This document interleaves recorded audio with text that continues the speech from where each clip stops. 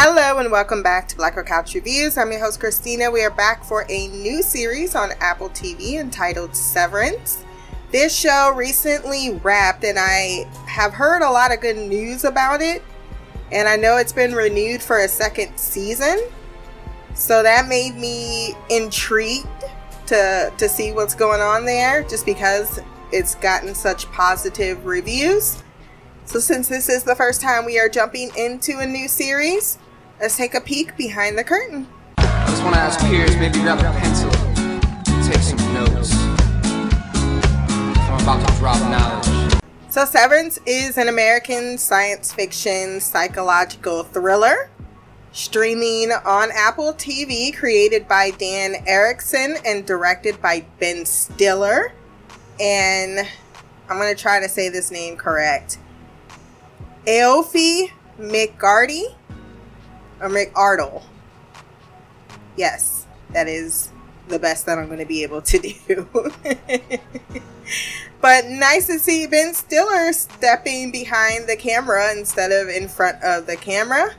The plot follows Mark, an employee of Lumen Industries, who agrees to a severance program in which his non-work memories are separated from his work memories. It premiered on Apple TV February 18th of 2022 and consists of 9 episodes.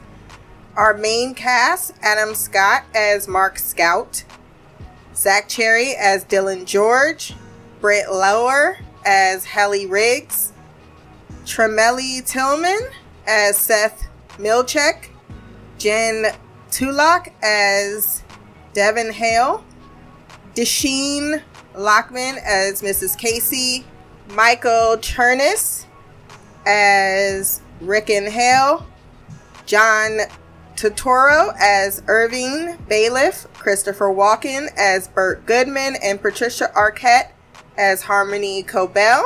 There are a few guest appearances: Yul Vasquez as Peter P.D. Kilmer, Michael Comsty as Doug Grainer, Nikki M. James as Alexa, Sydney Cole Alexander as Natalie, Mark Geller as Care Egan, Michael Sidbury as James Egan, Joanne Kelly as Nina, Cassidy Layton as June, Nora Dale as Gabby Arteta, Ethan Flower as Angelo Arteta, Karen Aldridge as Ray Hobby, and lastly Ben Stiller in a uncredited voice cameo. So now that we have given credit where credit is due, let's go ahead and jump into this first episode.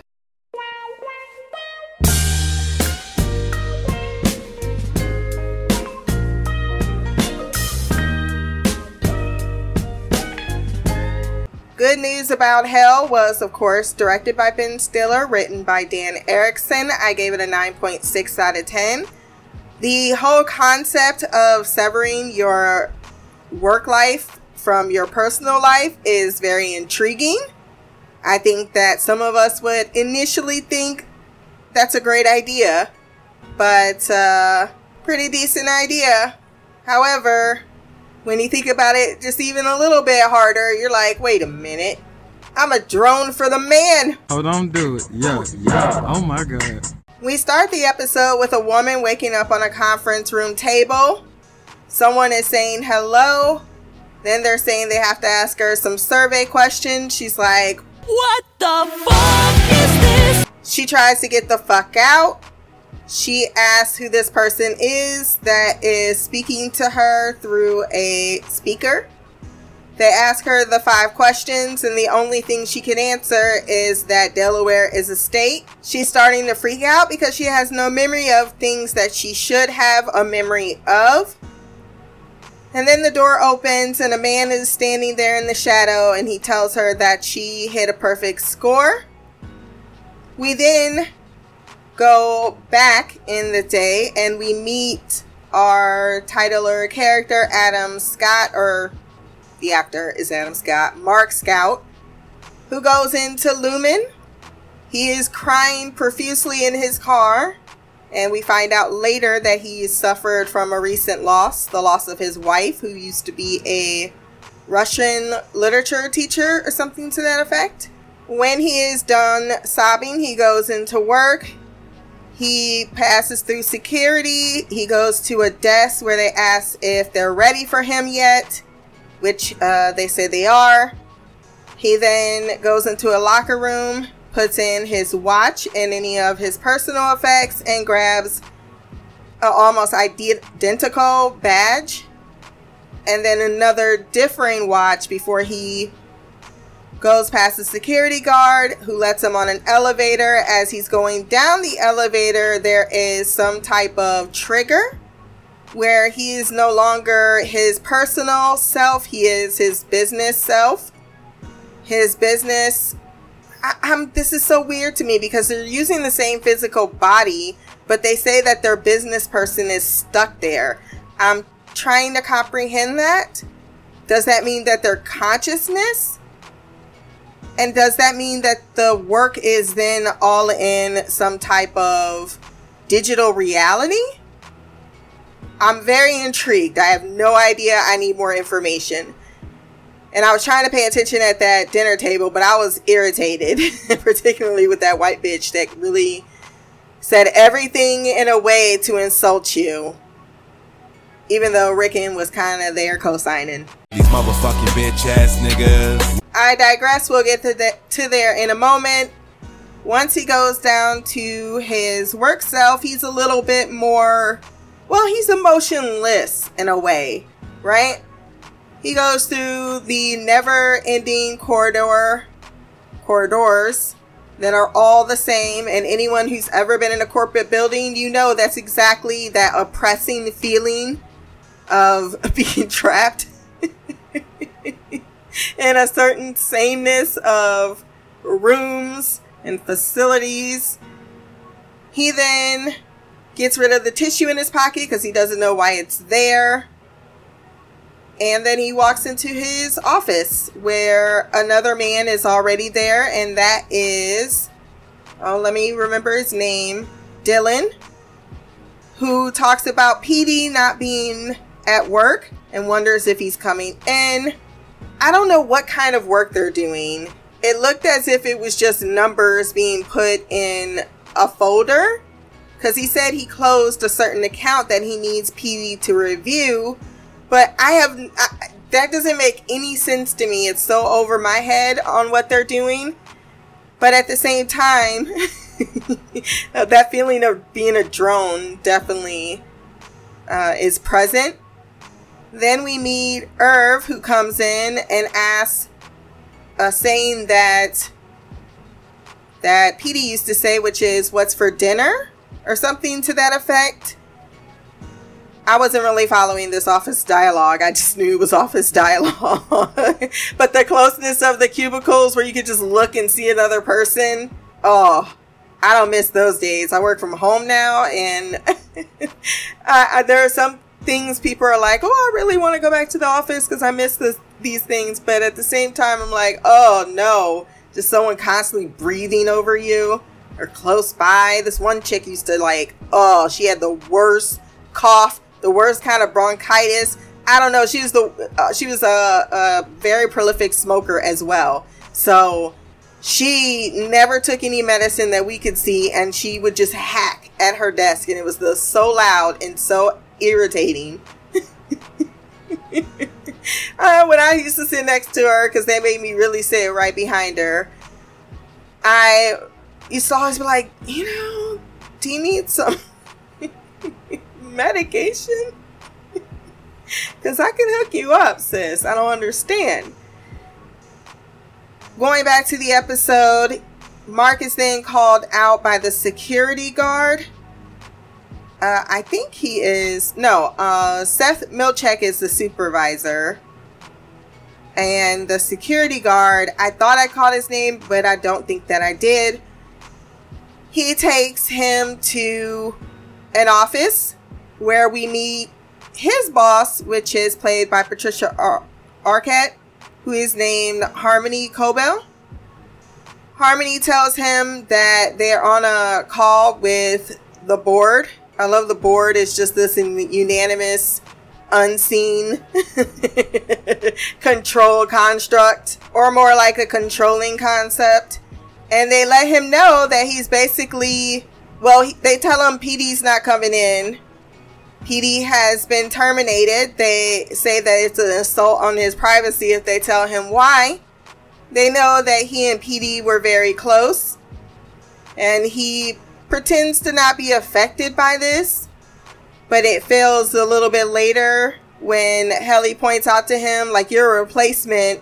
Why does it sound like you're angry about that? He is then given PD's position as chief. Chief of what? I'm not sure. They do work in the macro data refinement division, which is part of the severance program. He is told that they have an interview that they have to go to, or bringing in someone new, so new hire class basically. He accepts the promotion and requests to have his hand shaken after a few moments of considering it and her telling him it's a possibility, but she looked disgusted when their hands shook.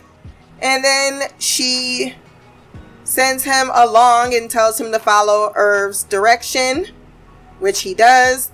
Him and Irv go into a small room, and then we pick up where the beginning of the episode began.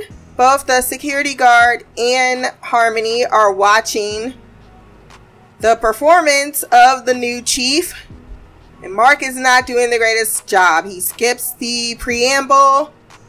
He tries to back it up. He gets the questions, but then he goes in.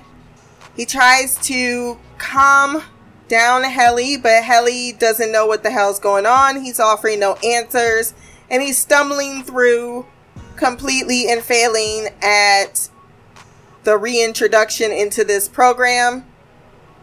After she throws the speaker at him, injuring his head, he's like, you know what? I tried to be personable. I tried to do the business way, because he's like, look, I was scared too when I woke up on this table, 2 years ago, but the person that was that voice that I am for you became my best friend. So there's a life for you here. She's like, I don't know what the fuck you're talking about, but I want the hell up out of this building. So he allows her to go following protocol because she asked 3 times. He then walks her around, shows her a very empty department, saying that they are trying to expand. He then shows her where the exit is, where the stairs are, and tells her, you can go, but I'm going to stay right here because I'm not allowed to see the exit. Okay.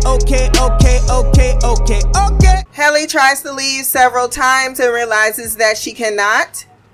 They then go to Harmony's office, where she explains that, yes, I also want to hit Mark. And we're seeing the security guard put a bandage on his head. She tells him he can't possibly fuck up the next part of orientation because it's just you watching a video. So the security guard takes them both back to that little room with the 4 desks.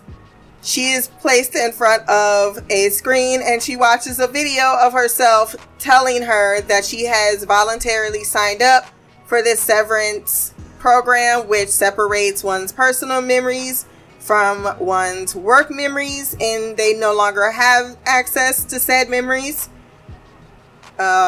once they are, or vice versa. So the people who are the work people don't have access to the personal memories, and that she knows that this is an irreversible process, and she does of her own free will. And then the security guard's like, yep, well, time to get to work. Then he leaves. She asks him, so we're just not allowed to leave here? Of course, at 5 p.m. I am not quite sure what stacked means, but we see at 5 p.m. he leaves around 5:20 p.m., goes back up the elevator, and he is once again in his actual life, his personal life, where he leaves, goes home, does some mundane things like drink a lot of alcohol and watch television. He calls his neighbor, Mrs. Selvig, regarding the fact that she keeps putting out her garbage bins in front of his garbage bins. He lives in a very upper middle class type of neighborhood, and I'm not really sure, because all the houses are identical, if possibly I need to see more people to know if this is one of those Ford, or no, it wasn't Ford. What was one of those factory workers that are robber barons that built like residences and malls and stuff in their own little town for all the employees, but it was basically a way to control them in a lot of ways. So I'm not sure if this is the same thing, but based on the end of the episode, it could just be or a coincidence. So he is visited by his sister, who wants him to get out of the house and come over and visit with her. She's heavily pregnant because this is not the best time of year since the anniversary of his wife's death, which would explain why he was crying in the car that morning. He also got a note on his car with a PIP gift certificate after they wrote Lumen that he had slipped and fell carrying boxes at work. So that's to explain why he has the head injury. And then he almost runs into Helly, who definitely sounds different than she did downstairs when we met her, and they do not recognize each other at all. This dinner was a little fucked up. I guess Rickon is her husband, the sister's husband. But he's like, I 100% support you. More, even though it's unethical, immoral, just a terrible idea in general. It was very political. I guess they're growing food. And there's this debate going on about food being grown as humans or something to that effect. Because that's the first thing Helly asked was, am I a cow? Am I food? So I'm like, what? Is there a food shortage that's so bad that they're thinking about creating life with... I don't know what the fuck this is about. I need more info, but it's another interesting tidbit in this episode. The one bald guy, I can't remember what... He looks like the brother in Romeo Must Die, but I know it's not him. But he seems very antagonistic, and he's one of those bourgeois bitches that I can't stand. Oh, I'm not really trying to insult you, but I'm going to say things that are kind of insult you. Oh, Rickon just went out and told everyone that he's a severed person. She's like, oh, I'm thinking about it. But it also, what's it like viscerally to feel that way? Leaving this other person there. They're making him pretty much feel like shit for electing to do something quite like this. His sister is pretty silent, letting it happen, while she does chastise her husband, which I didn't even realize was her husband at first, for telling other people that, you know, that was his decision to make. And he says, I stand behind you, and so does everyone else, even though they're like, this is a terrible idea, and I don't know how a sane person would ever think that it's a good idea. And also, there might be something inherently evil going on with the idea that they're utilizing your brain for corporate profit or profitability, and you don't even know what they're doing with your consciousness to make that profit. So later on, she tries to cheer him up, even though he's drinking directly from a flask. She doesn't say anything about it as he's eating his sandwich. But she does ask if he's been to therapy. He says no, because the severance thing is working. She says, yeah, but you can forget about your wife for 8 hours a day. You still have to be in the real world. She says that he's going to stay with them, even though he says no. What the fuck is with the 3-bedroom thing? Talking about a child can figure out which stage in life. Yeah, I don't get that at all. You seem way too hip into whatever scientific bullshit is going on. And I'm really surprised they're married, because I don't see what the hell is going on between them. But they are. She does make fun of the woman that was giving him the most shit about the visceral way in which he should feel. He then wakes from a memory and goes outside and sees someone staring at him. He tells his sister the next morning that someone was out in your backyard. She says maybe it's someone from the bar. They seem to have a very friendly, joking relationship, which I like to see. He's at Pips and receives a call from his neighbor, Mrs. Selvig. That's weird, because my neighbors would never have my phone number. Who once again is asking where he's at. I thought this was weird, considering what happens next. They also ask him, or she asks what he's doing, and then that's when Petey enters the booth with him and tells him to hang up, which he does. He also was trying to tell her once again that your bins are where my bins are, because garbage comes on one day and recycling on a different day. Petey he says, "What's for dinner?" And then he says, "You won't get that particular joke." He says that they are good friends from the office, that they both do not like it there, that they've tried to get out by making a complaint. But he admits that he bypassed his severance and now understands what goes on there, and it gives him grave concern. He feels like the guy knows him, because that's how he looked at him the previous night, so he's kind of listening to what he gotta say, like, okay, so why didn't you what are you doing here? Why are you telling me all of this? He gives him a letter, of course, and I don't blame him. Mark is freaking the hell out. Who the fuck are you, man? Especially when he admits that they are aware and they are hunting him down. And he tells him that if anything should happen to him, he wanted to trust the information with someone that is a friend. And as he's leaving, he says, "So we're friends." He's like, "Well, I'm your best friend. You're my good friend." Aww. In his car, he reads the birthday card. He's like, "Sorry for the way in which I had to communicate this with you. But if you really want to know what's going on, and we definitely don't like Gurn," someone by the name of Gurn, or Gorn, I'm not sure.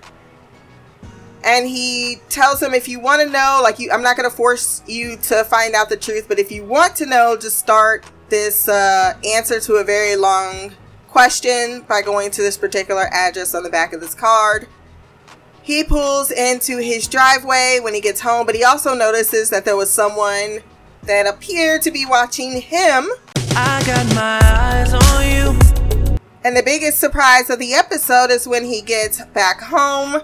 His neighbor, Mrs. Selvig, has finally moved her bins. He takes out his trash, and she comes out to apologize to him, tells him he's a good guy and sorry for the mistake. Completely unaware that, he is unaware that this is his boss, Harmony Cobell.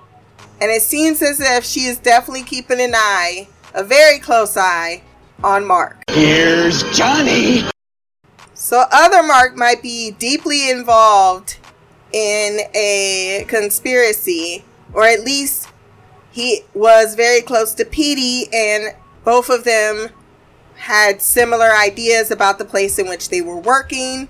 I have no idea what any of this means, but I am fascinated as hell, and I really want to know more. They used a word when they were at the table that I didn't quite understand, which was bifurcate. I was too busy wanting to smack the heck out of that heifer that really don't know when to back the fuck up when they're talking to somebody about their personal life. Get back, motherfucker, you don't know me like that. Get back, motherfucker, you don't know me like that. Yeet, yeet, whoop, whoop. I ain't playing around. Make one false move, I take you down. Get back, motherfucker, you don't know me like that. Get back, motherfucker, you don't know me like that. So it means to divide into two branches or forks. So that is something I'm going to keep in mind as I think about what this means for the mind when you are doing this, causing this divide. So, I think that is the completion of this episode. I don't have any theories. I'm barely grasping here. I feel like a rewatch is definitely in order, but I'm really intrigued to get to the next step of this puzzle box and what does it all mean. The one part I forgot to mention before we wrap up is the conversation between Mark and his boss. The first time, because I noticed the difference, is when she's like, he's getting chastised for basically fucking up. And he's like, are you mad at me? She's like, yeah, I'm fucking mad at you for your incompetence and your whole performance there. She says her mother used to be or was an atheist and said that the good news is hell is a place that was made up. The bad news is anything that humans can make up, they can create. And when she talks to him as Savig, she says that her mother was Catholic and that she could always tell when someone was a good one or something to that effect. So I love the fact that there is even a difference in persona when it comes to the split consciousness, is what I'm going to call them right now. If you want to send feedback for our next episode, blackercouch@gmail.com. You can also leave a comment below on this podcast. My social media will be there as well. Remember to like, share, and subscribe. Until the next time, peace, hair grease, and black on magic.